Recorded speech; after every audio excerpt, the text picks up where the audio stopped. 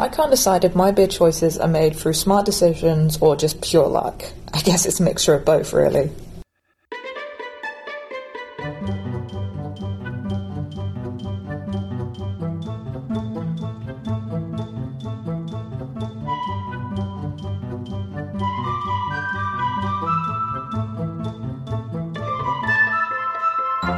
Hello, and thank you for tuning in. You're listening to Travel Tales from Beyond the Brochure, a podcast looking at unfamiliar places across the world and aspects of travelling you may never have thought of. I'm your host, the Barefoot Backpacker, a middle-aged Denbigh with a passion for offbeat travel, history, culture and the whys behind travel itself. So join with me as we venture beyond the brochure.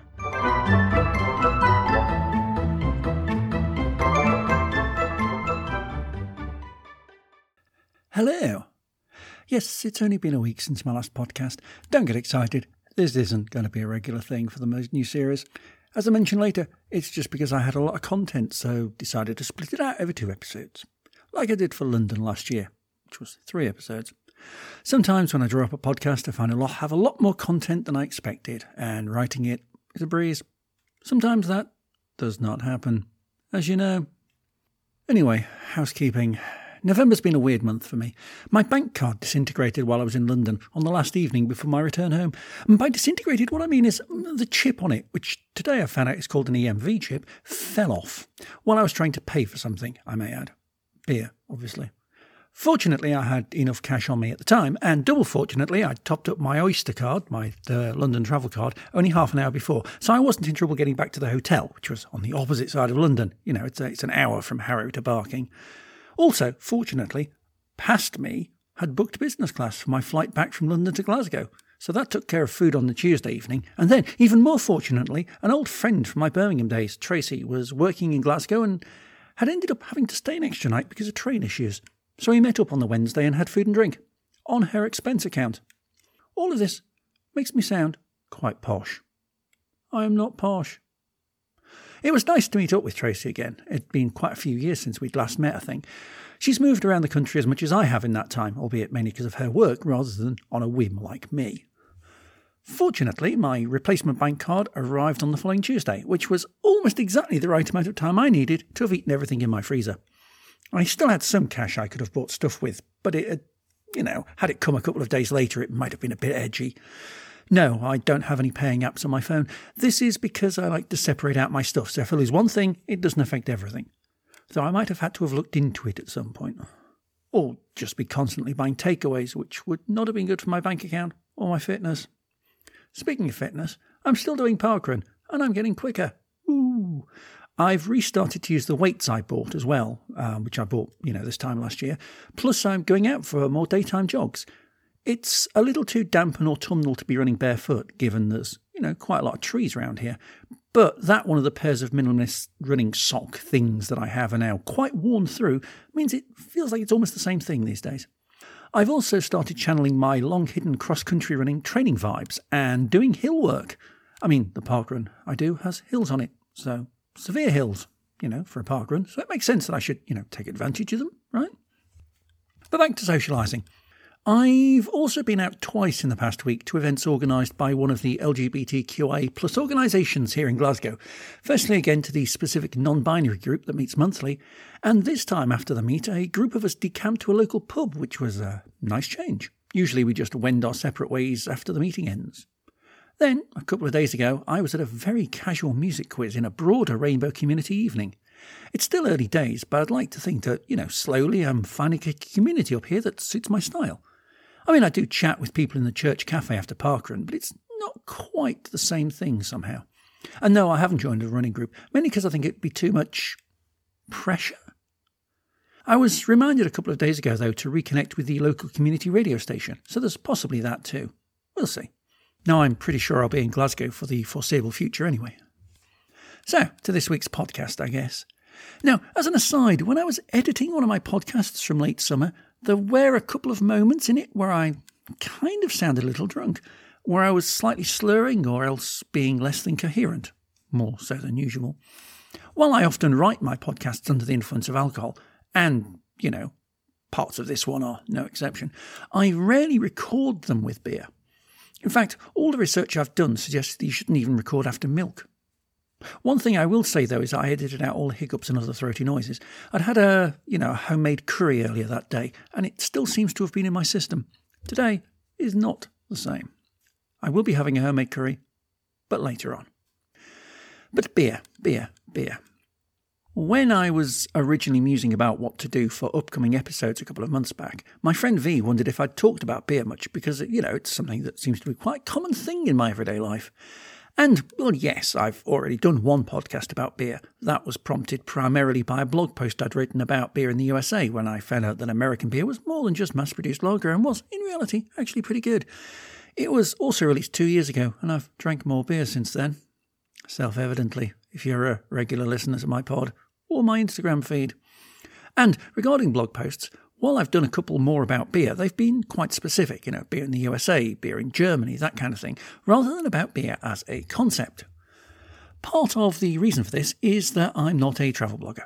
By which I mean, if I were, it would be fairly simple, bordering on obligatory, for me to do lots of beer posts talking about, best beers in, or good breweries from, and of course, 12 best pubs in. Not going to lie, I do need to write a blog post about the city of Birmingham, and despite being the UK's largest city admin area, terms and conditions apply, don't doubt me, I might do a pod on the UK cities, actually, given for some reason we've just created a few. Milton Keynes, really? And then rant about the definitions and absurdities of Kirklees, Cornwall, Rochester and Inverness. Anyway, the thing with Birmingham is that there's not an awful lot of reason to go there, except beer. Some very good pubs in the centre of Birmingham, but that's not the point. Well, it's not my main point. Thing is, pubs close. Even breweries close. When I was originally typing this podcast intro, I'd not long earlier heard one of the breweries in Sheffield, Kellermarlin Brewery, announced its closure. I'd quite liked them. And I don't really like having the admin of having to keep my web pages up to date.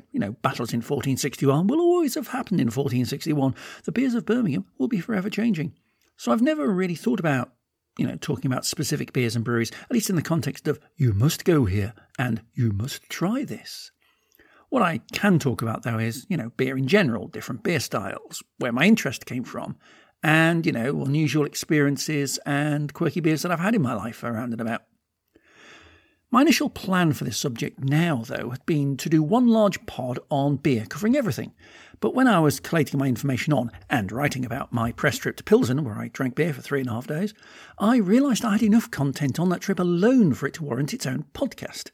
It also made sense to separate it out since it was a separate trip with a specific audience interested in it, meaning this pod could be a bit more generic. With hindsight, that was just as well. No one's ready for a 2-hour podcast from me. Least of all me. Joining me on the press trip was my friend Dave, who blogs and drinks over at Man vs. Globe. He also used to work for a brewery, so has been very helpful with some of the more technical details that I come to later in this pod. But at the end of the press trip, on our way back to Prague, we sat on the train and had a long conversation about beer. And, excuse the train noise for this, but I recorded it with these podcasts in mind. The full chat I'm going to put on my Patreon. But throughout this pod, I'll be taking extracts from it to punctuate my talking. So why don't you settle down, open a beer? I will accept non-alcoholic ones, though curiously, I've never found a non-alcoholic beer I've liked. The last one I had was some German beer that tasted and smelt of feet that had gone off. And I'm not into that kind of thing. Kick back and listen to Tales of Ales. But let's start at the beginning. Where does this love of beer come from? For me, I'd say it's been a part of my life for as long as I can remember. My parents have told me tales of me as a toddler, who, if anyone had put a beer glass on the floor, I'd crawl across the carpet to pick it up and try and drink it. I grew up with my grandparents and my uncle. My grandfather apparently brewed his own beer, and my uncle had several stints of taking it up as a hobby. And when I became old enough to know what it was all about, he let me help out with it. Making it, and obviously that involved drinking it. I have tried homebrewing since myself, but it's just far too much admin and requires too much planning. It's a lot of effort, and there are far easier things to do in life, like pay someone else to make it for me in the same way that I don't do my own plumbing or handle my own Pinterest account. I can't remember when my first beer was, but I do know I was certainly comfortable enough around it for it not to be a shock to the system when I was a mid-teen and it was the in thing to do. What I also can tell you is that I got my A-level results on my 18th birthday, and my first legal pint was clearly not my first ever pint. For some reason, by this point, I'd discovered cider, and I had a couple of incidents with it that we will not talk about. But cider stayed my preferred drink of choice until partway through my first year at university in Birmingham.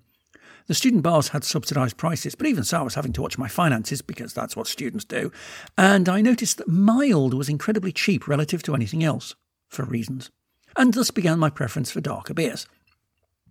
Someone who's less clear on how they got into beer is Heidi, who you'll hear more from later in this pod. She's someone I know online as Squibvicious, a blog name based on her maiden name that honestly took me over a year to get the pun contained therein. She wanted me to tell you she also runs a beer-focused account called Squibbit Brews with her partner Michael, Squibbit being a merge of both their surnames. So my love of beer is quite a newfound love. I was always quite a wine lover growing up. I spent a lot of my childhood in vineyards in Rioja with my parents. I mean, my dad's even built a wine cellar underneath their house. That's how much they love wine. So then I moved into cider as I sort of turned 18 and started going to music festivals. And I just felt that cider was quite a nice thing to drink whilst sat outside listening to good music in the sunshine. And then for some unknown reason, I just really got into beers. I don't mean popping to my local pub and having a pint of Stella in an unmatched glass.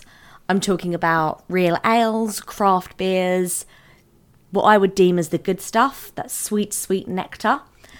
But yeah, I don't really know how it came into my life. I just sort of hopped on this craft beer bandwagon, I guess. And I have zero regrets for doing so. I bloody love trying new beers, and I'm finding it a really exciting journey to be on. But where does beer come from? The short answer is Germany. The long answer is the oldest evidence for brewing in Europe in the archaeological record is a big pot with a flavoured form of Weissbier found in the grave of a Celtic chieftain near Kulmbach in what is now northern Bavaria in around 800 BC. This makes Bavarian, German, beer older than Rome, which is quite a legacy. Brewing seems to have become and remained a mainstay of the Germanic tribes and both their foes and their descendants. There's evidence, for example, of the Roman Empire taking to brewing when they occupied part of the area around Regensburg. This, remember, is a civilization more noted for its reliance on wine. As for Bavaria itself, this may be partly because the climate and agriculture favours the growth of barley and other flavourings. It's interesting to note that while beer didn't originally have to be made with hops, the first recorded instance of hops being used for beer was in the 8th century in what is now south-central Bavaria. The region, Hallertau, is reported to grow just over a quarter, as in about 26.66%, of the entire world hop crop.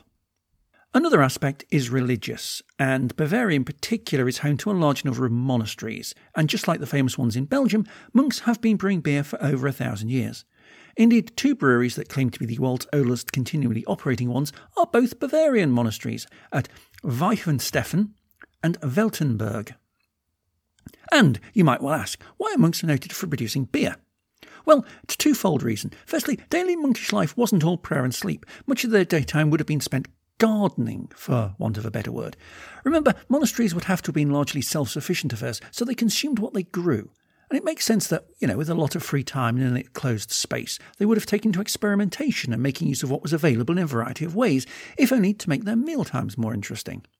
Secondly, remember that one of the duties of a monk was to give back to the community, so much of the excess of what they grew, what they made, would have been traded in the local area. So monks brewed beer to drink themselves or to sell, but they also produced lots of other consumables like, cheese, bread and clothing. Now, obviously a combination of trade and military expansion in the first millennium of the Common Era, coupled with the exploits of monkish Christianity not long after, missionaries and such like, meant that not only was beer knowledge transferred around the world, but also the raw materials, the hops, the barley, came with them and found new places to grow and thrive.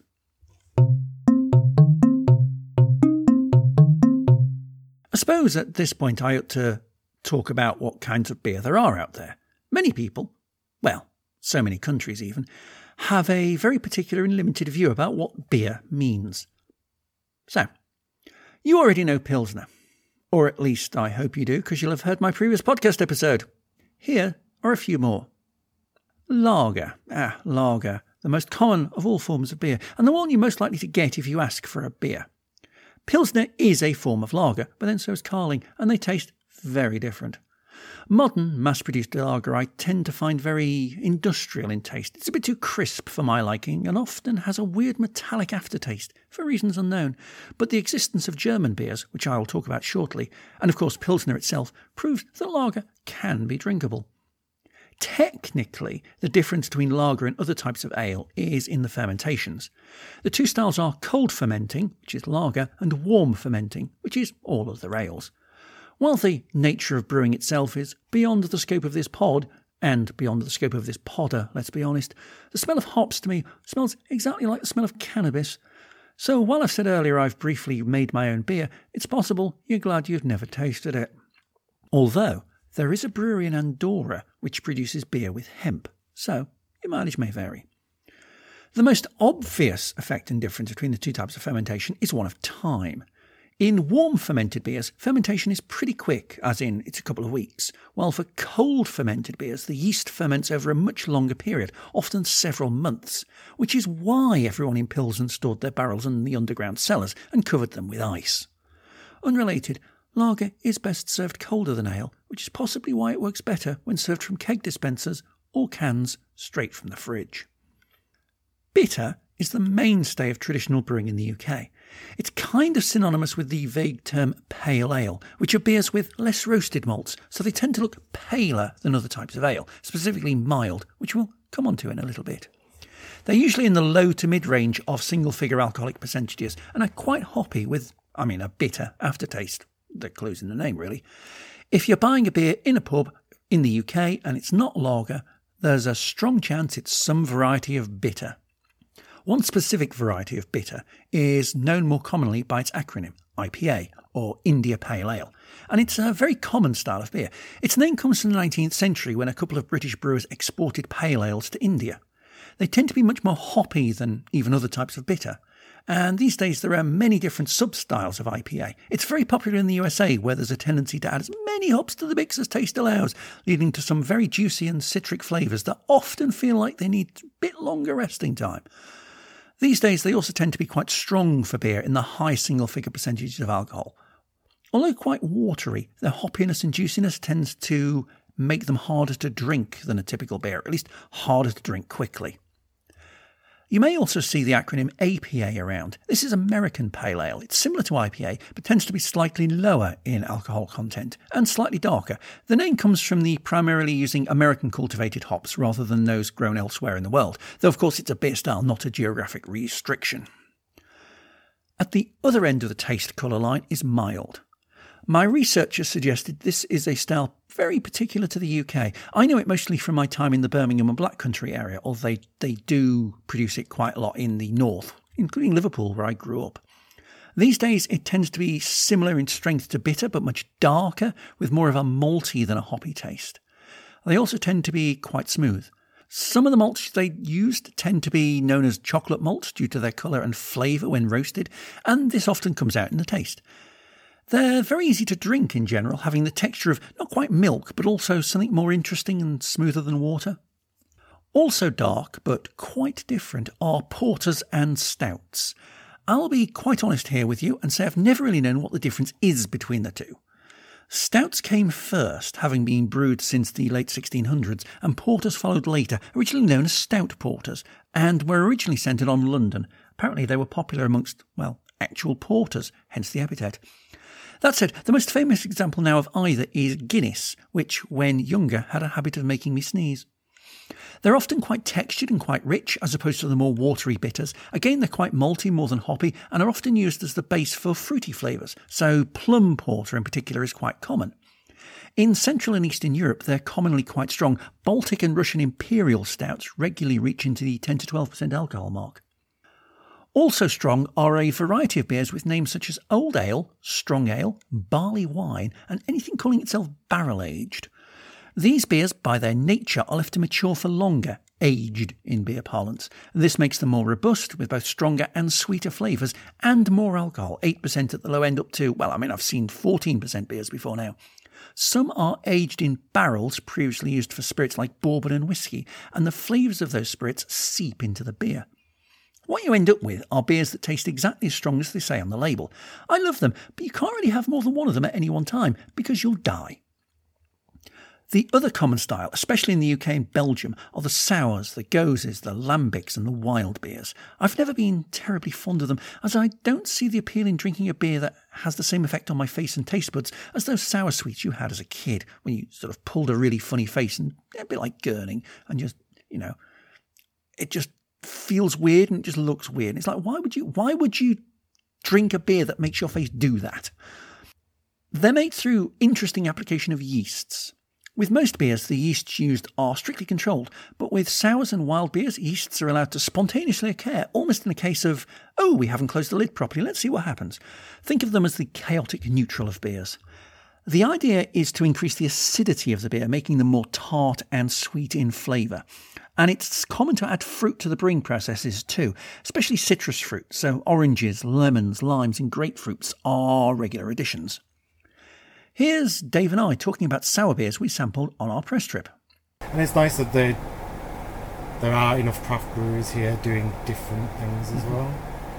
Like Raven, for example. Yeah, absolutely. Which was, what did they have? They had mostly sours, but a lot of sours. Mandarin sour, lime sour. That was the lemon cheesecake, wasn't it? Lemon cheesecake was a bit of a weird one. Yeah. Yeah. It wasn't them, it was Proud that had the yuzu. Yeah, yuzu, because they said it was a trendy fruit one. Yes. I still don't know what yuzu is though. I have no idea what yuzu is. I've heard of it, I've seen it in beers, but I've no idea what it is. Well, I just know that the beer tastes nice. Yes. Well, I mean, the ones we had at Raven weren't too bad. They were sour and they were fruity, but they weren't over. They didn't make my face contort in a No, fruity. they weren't. We tried his sour base that he was still fermenting. Yeah. When he kindly took us some out of the tap for us, and yeah, it just tasted slightly sour, like lemon juice type sour. And that was before he fruited it. Yeah. Yeah, in the US, you found a mix of the really hot, like what they call hot bombs, I suppose. Hot bombs. Yeah, or like, and then your fruit sours. Like I did a trip to Florida, and it was all Florida orange sours everywhere I went, which was kind of nice, but if you're not into sours, it's not the best. There's a few other styles you may have come across that were originally specific to Germany, although they're of course brewed worldwide now. A few of these include Marzen, from the German for March, the month it's traditionally brewed. It tends to be more hoppy, malty and stronger, so 5 to 6%. And this is also, it was able to be kept fresher whilst being stored over the summer. It's the traditional beer served at Oktoberfest. Bock, which is German for goat, but maybe a case of purposeful mishearing of the town of Einbeck. Originally brewed in Saxony. It's sweet, clear, strong, up to about 7.5%, and pretty easy to drink. There's also Doppelbock, which is the same but more. It's darker, it's sweeter, it's much stronger. Here we may even reach into double figure strengths. This is not a style to be downed in one. There's Rauchbier, another German style meaning smoked beer. The name comes from literal smoke being used in production. When making beer, the barley malt needs to be dried. Usually these days this will be done in an oven, the temperature and length changing the colour and taste of the malt produced. In more ancient times, the barley may be simply left to dry in the sunshine.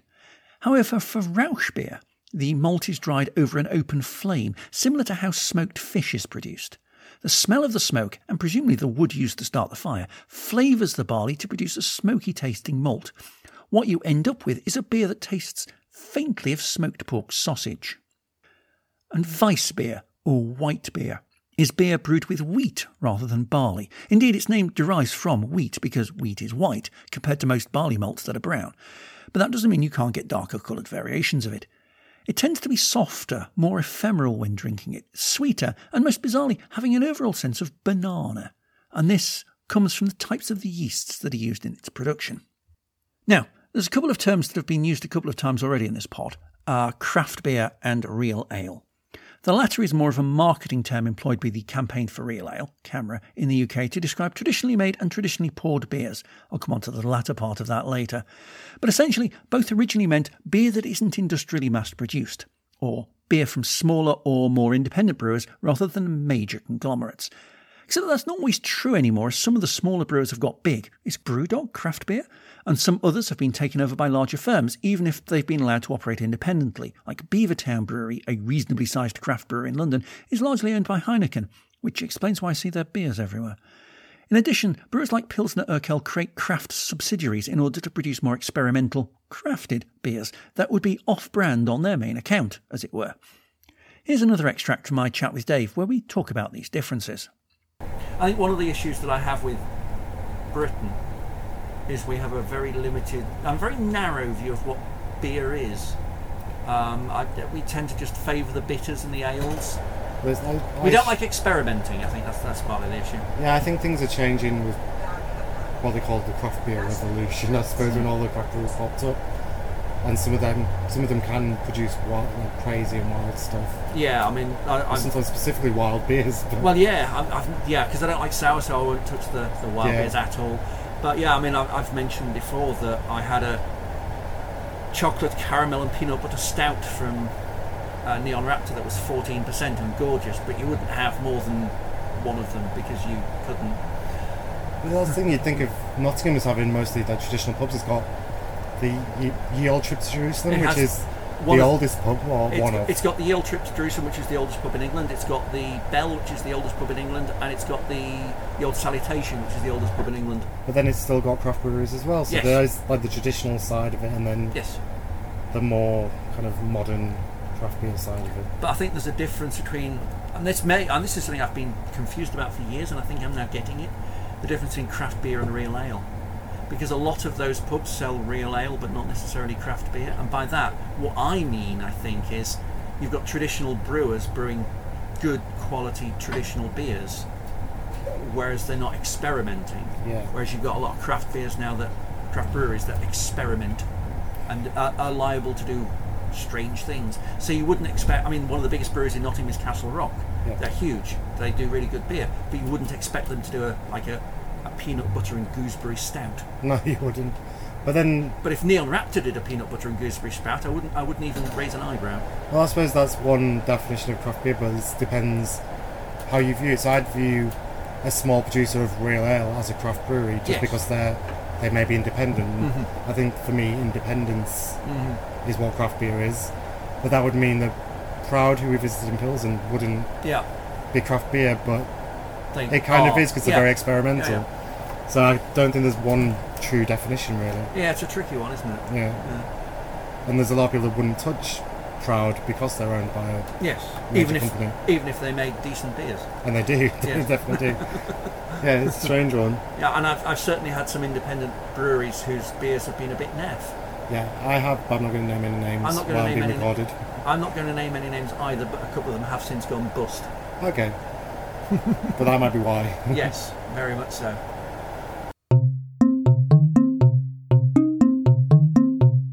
Anyway, another thing that changes the taste of beer, regardless of the type of beer it is the way it's served up. I don't mean like you heard in the last episode where I talked about the 4 ways the Czechs tap, not pour, tap their pilsners, although that is part of it. Rather, I mean something a bit more generic, how the beer gets into your glass in the first place. If at all, though that's much easier for some methods than others, and I'm absolutely not suggesting that you go behind a bar and stick your mouth over the beer pump. Even if you are a student and think to yourself, that's exactly what your friend Phil did last night. In the UK, at least, there's 2 main ways you get beer at a pub, and I'm going to call them cask and keg, although this is a bit of an oversimplification. They're both forms of draft beer. That is, beer that's served by the use of hand pumps to draw, the origin of the 2 words is the same from the Old English dragan, to pull, the beer from a barrel through a pipe and up to the bar into the glass. The difference between cask and keg is firstly in the nature of the barrel, and secondly in the nature of the beer itself. Casks are traditionally made of wood, and in the old days, beer would have been dispensed from them by gravity alone, although these days it's mostly done via the pump from the cellars, the mechanism being similar to the old-fashioned fire engine hose. Some beers stored in casks are still live, that is, with the yeast still fermenting in the barrel, so the beer that you get in the glass is unfiltered. This also means they retain the natural fizziness the yeasts give them, though equally they do tend to go flat if they're left undrank. Keg, on the other hand, tends to be metal containers and pressurised. The beer inside also tends to have been filtered of yeast, making it dead. Both of these aspects make the beer last longer and easier to handle, but some would say this was at the detriment of the taste and mouthfeel of the bitter. Mouthfeel. Jesus. This process also makes the beer flat. Due to the keg being pressurised, the beer is forced out at a higher pressure. This and the addition of gas to sparkle or froth the beer up, usually carbon dioxide, nitrogen or a mixture of both, make the resulting beer foamy and very smooth. Keg ale also tends to be served slightly colder than cask ale. The latter tends to be at room temperature or cellar temperature, whereas kegged beers tend to be more like fridge temperature. One of the things I've noticed too is beers on keg tend to be more expensive than beers on cask. This is especially notable on the few times I've been to pubs where the same beer has been available at the same time in both methods. Dave, who you hear from throughout this pod, suggests this is either because kegs are generally smaller, so you lose out on advantages of scale and need more kegs, and the kegs themselves tend to be outsourced, or, more likely because, as stated above, keg beer needs to be carbonated after filtration, and carbonating gases are quite expensive. However, both of these methods only work if you're drinking on site, or if you're making your own. For a more flexible approach, beer is also available in bottles and cans, and boxes, growlers, crowlers and bags, but they're all a bit less common in the UK. I have a couple of times bought boxes of beer, but generally only straight from the brewery itself, and with advance notice. Canning is apparently very similar to kegging. Indeed, Dave tells me that in the brewery he worked at for a while, both processes would often take place at the same time. Beer is carbonated in the large beer tanks on site, and the tank pressure pushes it through the lines to either the canning line or the fill heads for kegging. So essentially, canned beer should taste the same and feel the same as kegged beer. All the canning line does is fill the cans, adds a lid, washes the can, and attaches a label. Bottling is similar, except with glass bottles. And you can get bottle-conditioned beer. This is the equivalent to cask ale in that it's unfiltered and fermentation continues in the bottle. Again, this means you have a live product which gives it a different feel. Plus, in terms of storage, although bottle-conditioned beer lasts longer than casked ale, it still has a shorter life expectancy than canned beer, and can be more affected by changes in temperature, sunlight, and environmental conditions. You also have to be careful when you drink it, because there is still yeast and sediment in the bottom of the bottle. And what you really don't want to do is down it all in one and get a taste of that yeast. Yeasty beer. I have a tendency to drink both cans and bottles at room temperature because I'm just used to drinking beer from cask at room temperature. It's a British thing, I think. People in Europe disparage this as warm beer, but it's really only as warm as the day you're drinking it. Most people keep both in the fridge. This is especially true of mass-produced lagers, where it's often the case that drinking it cold hides the true taste of it. Side note, a friend of mine from years ago took a crate of cans of Foster's lager to a party. It was only after we drank 3 that we noticed the best before date on them was 11 months previously. You genuinely couldn't tell. I don't know what that says about either Foster's or best before dates, but you'd be hard pushed to get away with that for many craft ales. Now that we know what sort of beers there are and how we can be served them, the next question we face is, with so much choice, how do we decide which ones we try and work out which ones we like? The simple answer is, of course, trying them to find out. And you don't have to try every single beer for this. If you, for example, sample a taste of 5 different IPAs and find you hated all 5, there's a fair chance IPAs are not for you. Before I talk about my experiences, I've done a bit too much speaking in these past few minutes, so I'll bring in a very beer-minded friend of mine. This is Claire, who blogs at Curious Claire. She's another travelish blogger, and I've weirdly only ever met her in pubs in Manchester, Hackney Wick and Sheffield. She buys a lot of her beer online, and she told me what she looks for when she chooses a beer. So there's usually a couple of factors I consider when picking which beers to buy. After years of sampling beers from around the country and, well, the world, I know what breweries I like and which ones I really like. Most of my beer order will be made up of beers from breweries I know I love. Which beers I buy will depend on which ones are available and what styles they have. I'm very open-minded when it comes to beer styles. I like pretty much everything except sours. I don't like to drink the same styles each time, so I usually end up buying a selection. Stouts are probably my favourite style, but it was only when I started my monthly beer roundups that I noticed I drink a lot of hazy IPAs, so I guess I like them more than I realised. While most of my beer delivery will contain beers from breweries I know, I do try to throw in a couple I've never had before. I do like to sample a mixture of craft beers, so I want to try new breweries as well as the ones I know I love. I don't want to be closed-minded and only buy from a select few breweries. I want to sample beers from as many breweries as I can. Another important factor in my decision-making process is recommendations. I get most of my beers from a place called Craft Metropolis. They have a huge selection of beers available. You can get them delivered straight to your door. And if you spend more than £60, you get free delivery, which is great. I love picking my beers from their online shop. And I know these guys know their beers. So when they mention a beer in their newsletter and say it's great and it will sell out quickly, I know they mean it. I'm never disappointed with their beer recommendations. Actually, I just visited a New York taproom of a Brooklyn brewery just yesterday because it was one of their recommendations. I got myself a couple of cans because of them. Loved them so much that a visit to this brewery had to be on my US trip agenda. If you're out and about, though, you may want something a little smaller than a can, just in case you end up stuck in a pub on your own with a large glass of beer that you're not fussed on. Fortunately, there's a couple of ways around this. Beer in the UK is served in pints, 568ml, larger than the US pint, which is about 473ml. But you can also get them in half pints, and often in third and two-third pints. The latter appear to be called schooners, at least up in Glasgow, and there's a pub up here that has a few beers on keg that are only available in that size, which is a weird business choice if you ask me. Half pints are a great way to sample beers, since you know if you don't like it, you've not wasted much. Thirds, if you can get them, are even better, since you can just quickly down it without too much hassle, unless it's a juicy double IPA, and then you'll be hiccuping and burping all evening. Many craft beer bars, less so traditional pubs, although some do flights. These tend to be a bit more expensive, but they offer a number of small glasses of beer, usually between 3 and 6, and each of them are somewhere between 100 and 200ml, so maybe around a quarter to a third of a pint, for a set price. And you can choose whichever of the beers on offer to make it up with. This is a great way of sampling different beers that you may not otherwise know, and provides you with a good way of varying your beers. It also means you can get to taste some of the stronger ones without knocking yourself out a bit for the rest of the day. Another way of sampling different beers is to go for a beer festival. These days, many pubs market themselves as having beer festivals where they buy in a number of beers for a weekend or so and replace them as they run out. But it's not quite the same vibe as a proper beer festival. These take place in large areas, often a community centre, village hall, marquee or tourist attraction. So I've been to them at ruined castles and at railway museums, where many breweries, solidly double figures, will send a cask or box or two of beers. This means that there may be anywhere between, say, 50 and a few hundred beers, depending on the size of the event, that people can walk around and sample. Usually they're served in half-pint glasses, and the ones organised by CAMRA, many of the glasses themselves are branded specifically for that beer festival, so you can just buy them as a keepsake. Well, I mean, you pay a deposit to use one in the first place, but if you want to keep it, it just means that you don't get your deposit back. The other nice thing about craft beer bars, micropubs, and especially tap rooms, as well as beer festivals actually, is that you know the people working there have a love for beer and are very knowledgeable about it. It's not like you might find at a chain pub where people view it as more of a job, or even a suburban local pub where people might view it more as a community centre.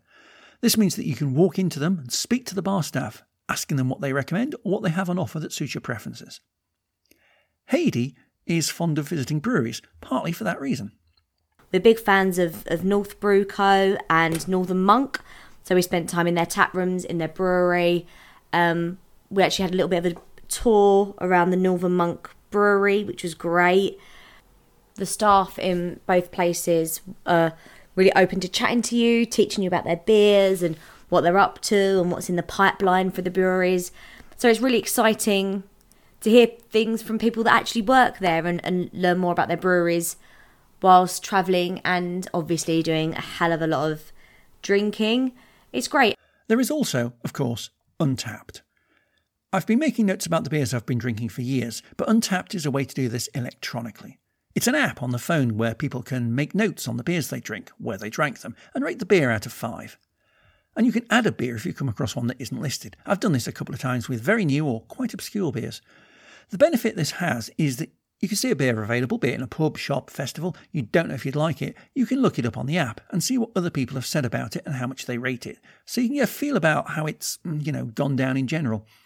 You can also use the app to seek out beers and check pubs. While not often updated, it can give a sense as to what beers have been drunk recently in a particular place, so you can tell if it's like the sort of pub you'd want to go to.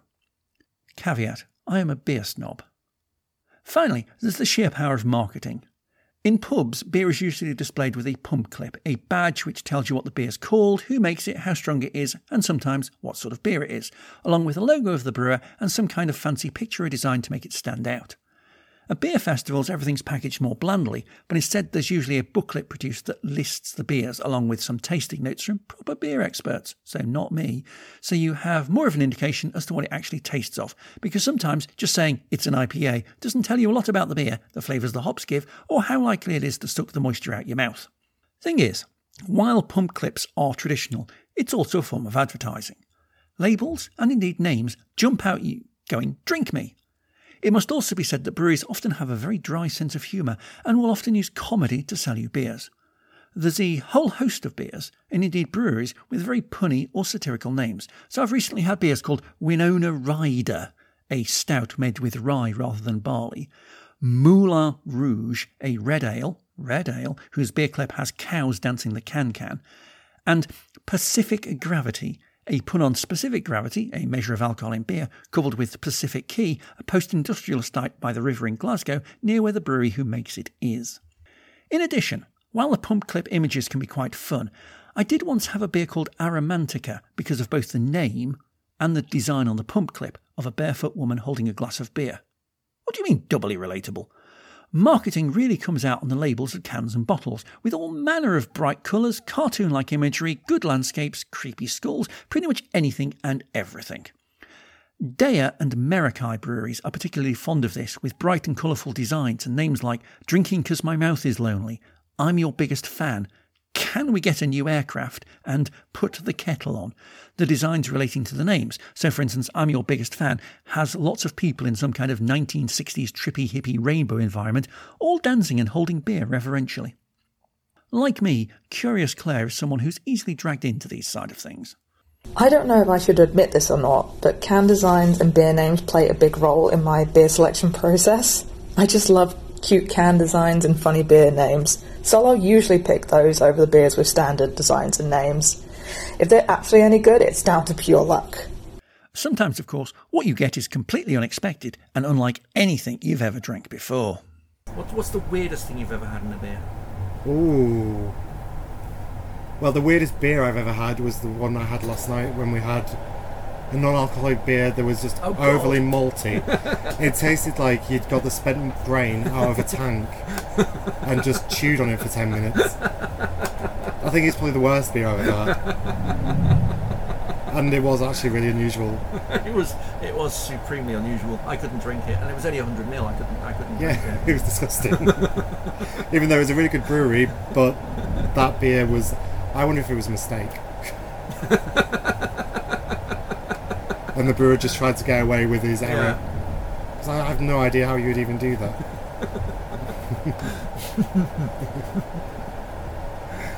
But other than that, I don't know what the weirdest one I've ever had is. I had one that tasted of cardboard once. Was that on purpose, or was I assume it was? I think so. It was an experimental craft beer somewhere in Birmingham. Okay. It was again another one of those trips with a couple of friends of mine, and we just go around all the rail ales.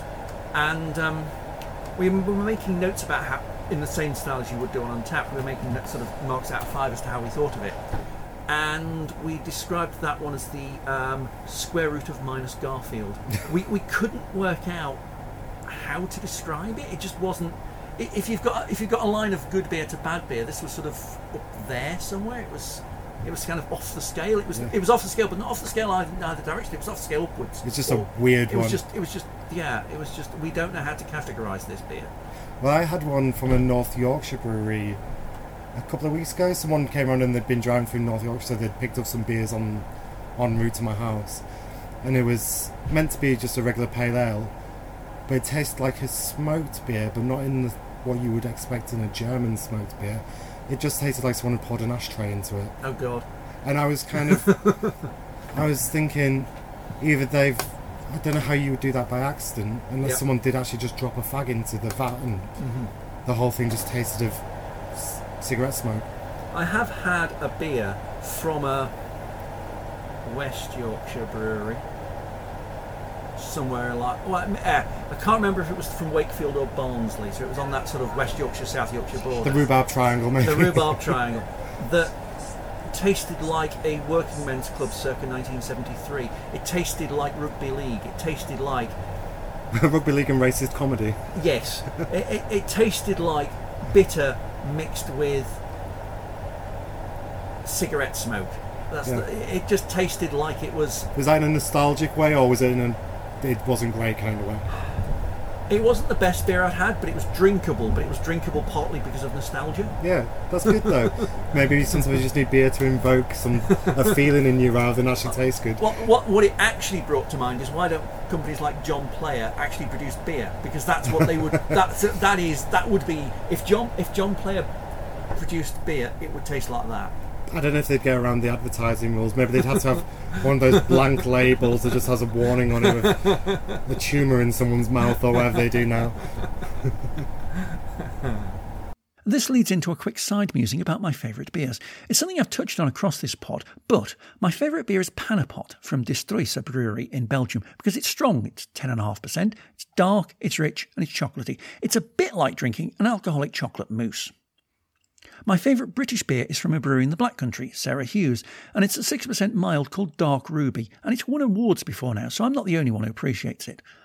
My local microhub in Kirkby in Ashfield had a cask of it on once. It lasted 6 hours, and several people had to get their partners in to escort them home after a couple of pints.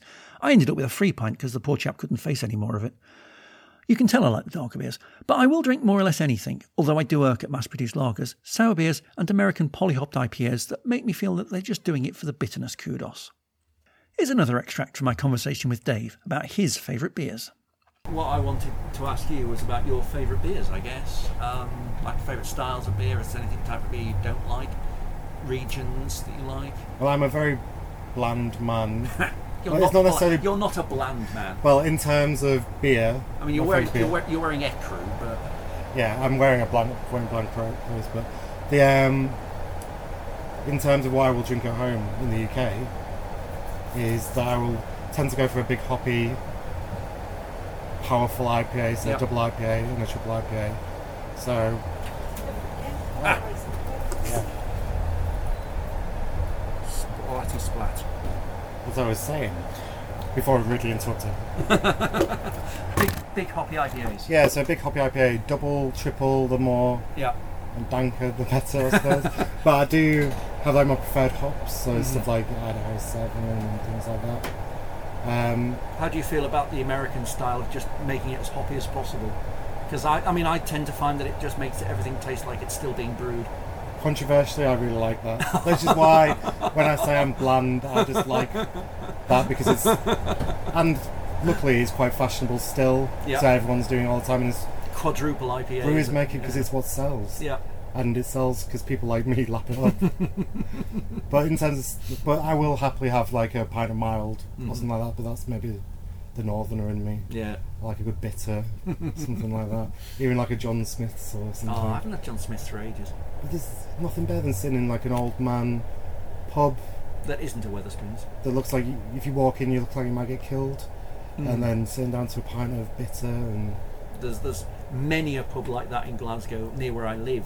I suppose they all drink like tenants, but see, it's a bit different doing it in a city that you don't know because you never know if you're going to walk into the wrong pub. So there's pubs in Leeds that I wouldn't go in. Yeah. The Three Legs, which is notoriously dangerous pub. But yeah, so it depends. So, but I don't think there's really any styles I do like. Because like you, I don't necessarily like sours.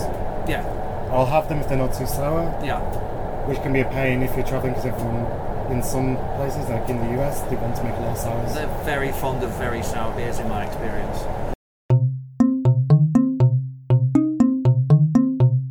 So, I've mentioned them quite a lot in this pod, but I wanted to talk specifically about them now. One of the things that I've really liked over the last decade or so is the rise of micropubs. When I was younger, pubs tended to be either sports bars, pseudo clubs, places like Walkabout, or old buildings filled with older people, mainly men. The former concentrated on mass-produced populist beers like Carling and Guinness, and whilst the latter often had real ale, or at least a bitter or two on tap, their selection was quite limited relative to their size. What micropubs seem to have done is provide a small cafe-like environment in which to drink beer. Now, there's no real sense of definition of micropub, but in the UK, at least, there is the Micropub Association, founded in 2012, which defines itself as a small free house which listens to its customers, mainly serves cask ales, promotes conversation, shuns all form of electronic entertainment, and dabbles in traditional pub snacks. It appears the first one was set up in 2005 in Kent, and many, many, many more have followed since. When I lived in Kirkby and Ashfield, my local micropub was called Dandy Cock.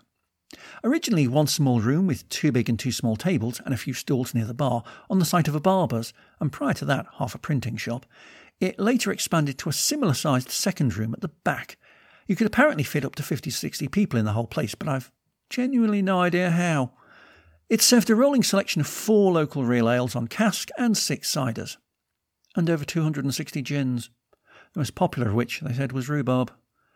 They definitely served traditional pub snacks, including nuts, pork scratchings, and the rather niche foodstuff that is the pickled egg, found generally only in English pubs and amongst the Pennsylvania Dutch. I've never had one, because why? Regarding electronic entertainment, they did have Wi-Fi, but as I used it as a place to escape my house and focus on blogging and podcast writing, I told them to refuse to tell me the password. There was also a minor mumble of malcontent when they started playing music through the speakers, though they did occasionally have live guitar folk bands playing. As for conversation, it very much had a kind of regular scene, and the owners and bar staff pretty much knew most people who came through the door after only a couple of visits. It was very homely. Obviously, I've not been there since 2020 because I've not spent any time in the area. In Glasgow now, I have a place close to where I live called Curious Liquids, which is a similar size but very different in vibe. The main one being that it's not technically a pub, rather it's a beer and wine shop with tables you can sit at. It's attached to Phillies, a larger, more bar-like place behind it that sells a variety of craft beer on keg and occasionally has some weird music going on, like a German umpire-style band doing covers of modern pop hits, or a bandeoke, karaoke with a live band rather than with recorded music, and an awful lot of pub quizzes. But Curious Liquids itself, I don't know if it qualifies as a micropub in the strictest definition, as it only sells beer in bottles and cans. It has low volume music, and the pub snacks include nuts, olives, and small cheese boards. But I'm counting it as such, as I treat it in the same way. Related to micropubs are brewery tap houses. Some, like the Neon Raptor Brew Tap in Nottingham, are small open spaces contained within their brewery warehouse and have a kind of minimal industrial vibe. Others, like the Shilling Brewery in Glasgow or the Lincoln Green Brewery in Hucknall, are actual pubs that they run. What's great about them is that not only do you get to try most of the beers that the brewery makes, but also a good selection of local and regional beers that they've brought in. Some breweries own and operate a series of pubs with a similar vibe, and these are more traditional-looking English pubs, but with a much stronger emphasis on the beer selection than pubs tended to be a few years back. The one that springs to mind the most is the Castle Rock Brewery in Nottingham, who operates several pubs across the city, each of which is a good place to stop and spend an evening drinking through their offerings. The Lincolnshire Poacher on Mansfield Road in the city often had up to 13 beers on tap, which made it a great place to hang out waiting for a bus home. I mean, this is a much smaller number than the bars I was in the USA, which had upwards of 50 all lined up, but that's the USA and they like to do things bigger. And anyway, they were keg rather than cask. Haidee also likes her local micropub, as she talks about here. We do also visit our local micropub at least once a week. Last week we was there twice. I have plans to visit again this week, and we've been at least once a week since they reopened after lockdown, and we've learnt so much of our beer knowledge from the wonderful owners. It's called the Hop Inn, and that's in Hornchurch. And yeah, we've just learnt so much about beer whilst being in there. Yeah, not only from the owners, but from the people that we've made friends with whilst drinking there. The beer scene has a really incredible community that we're really, really glad we've become part of. Obviously, I feel like I've got a million things I still need to learn when it comes to beer, but nobody seems to judge you on that. Nobody feels like you need to be an expert.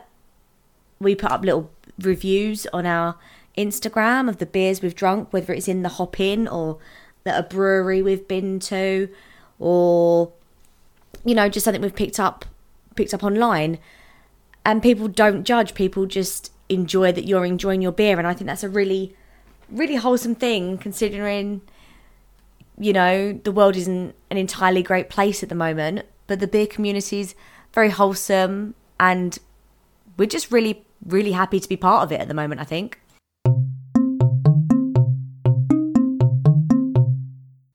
I suppose I ought to tie this whole pod together and talk about travelling for beer. In truth, it's not something I've really done. This may surprise you. However, with me it's more a case of I like to travel, and while I'm there it's a cool idea to sample local beers. It's just that quite often I visit places that aren't really big on beer culture.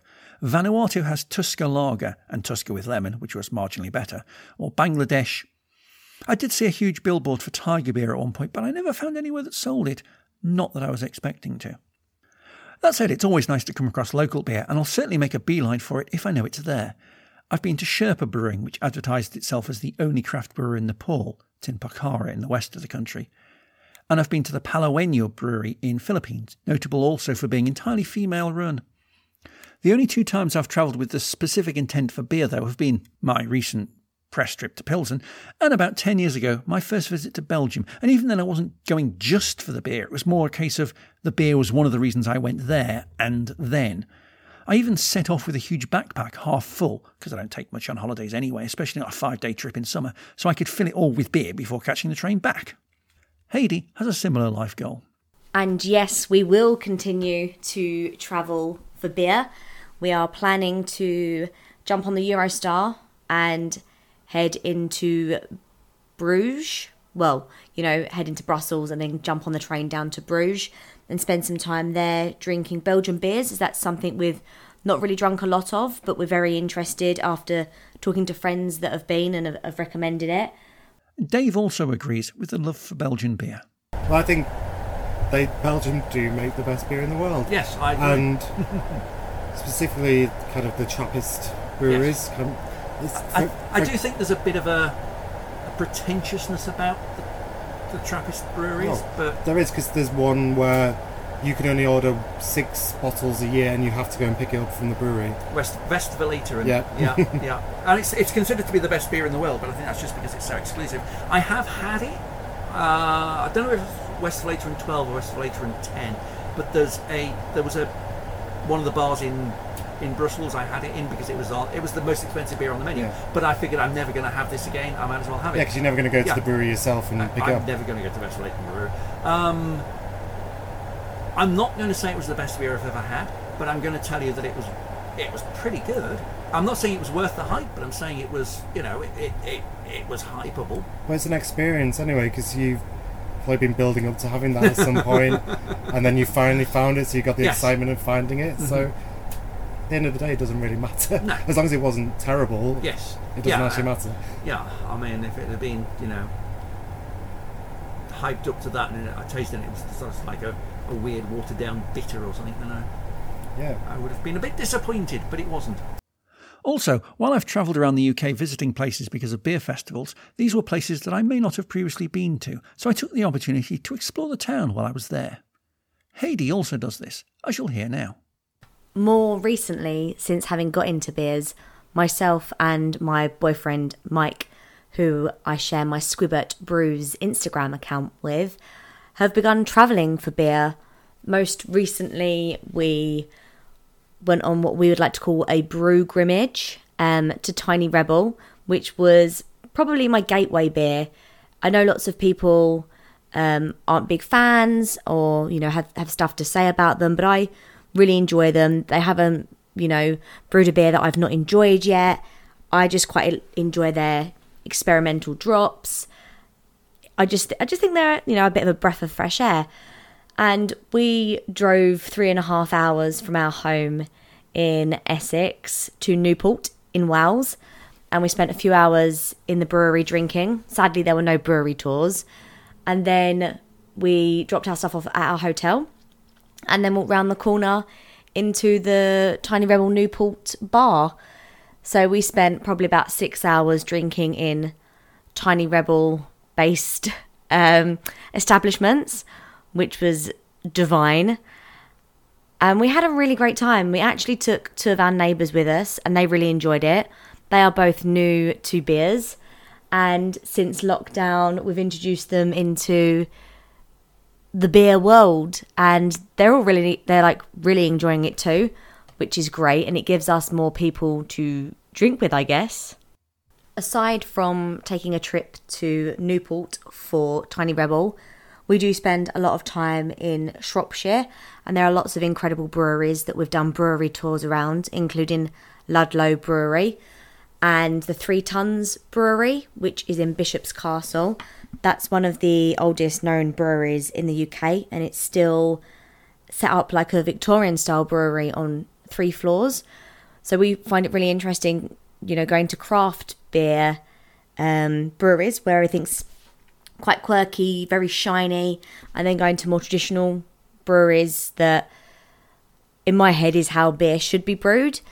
We've also done local tours of Brentwood Brewery. That's our most local brewery. So yeah, we don't have to travel 3.5 hours into Wales to find a brewery that we like. We've got plenty on our doorstep that we've toured round.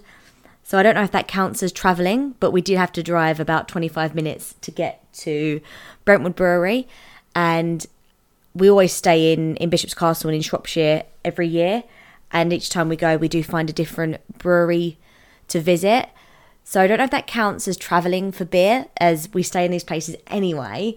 But they do happen to have absolutely banging breweries there, which we really enjoy touring. We love to see how people make their beer or how they brew their beer, and just meeting the people behind the drinks that we drink. And obviously when we visit these breweries, we buy beer on site. We've got growlers that we fill up.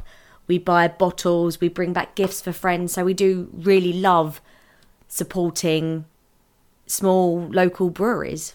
I do like Tiny Rebel. As well as being a brewery close to where my office is located, one of their beers, Stay Puffed, is regularly available in the cheap section of Curious Liquids, and I'll always grab it. It's a marshmallow porter, so it's a bit like drinking a s'more, with a weirdly similar texture too. So what have we learnt this week? Beer seems to have begun in Germany, but quickly made its way around the world. There's many different types of beer, available in several different ways, but all of them are basically hops, malted barley, yeast and water, except for the weird ones that contain fruit and peanut butter. There's no right or wrong way to serve or drink beer, nor a restriction on how little you have. And there's a large beer community out there to help you along your journey. But probably best not to walk into a bar in Belgium or Pilsen and ask if they've got Carling on tap. Well, that's about all for this episode. Join me next time for another adventure beyond the brewery. Until then, don't do what me and my friend once did at the Bristol Beer Festival and only drink beers above 6%, because that way a very short afternoon lies. And if you're feeling off colour, as we may have been afterwards, keep on getting better. Thank you for listening to this episode of Travel Tales from Beyond the Brochure. I hope you enjoyed it. If you did, don't forget to leave a review on your podcast site of choice.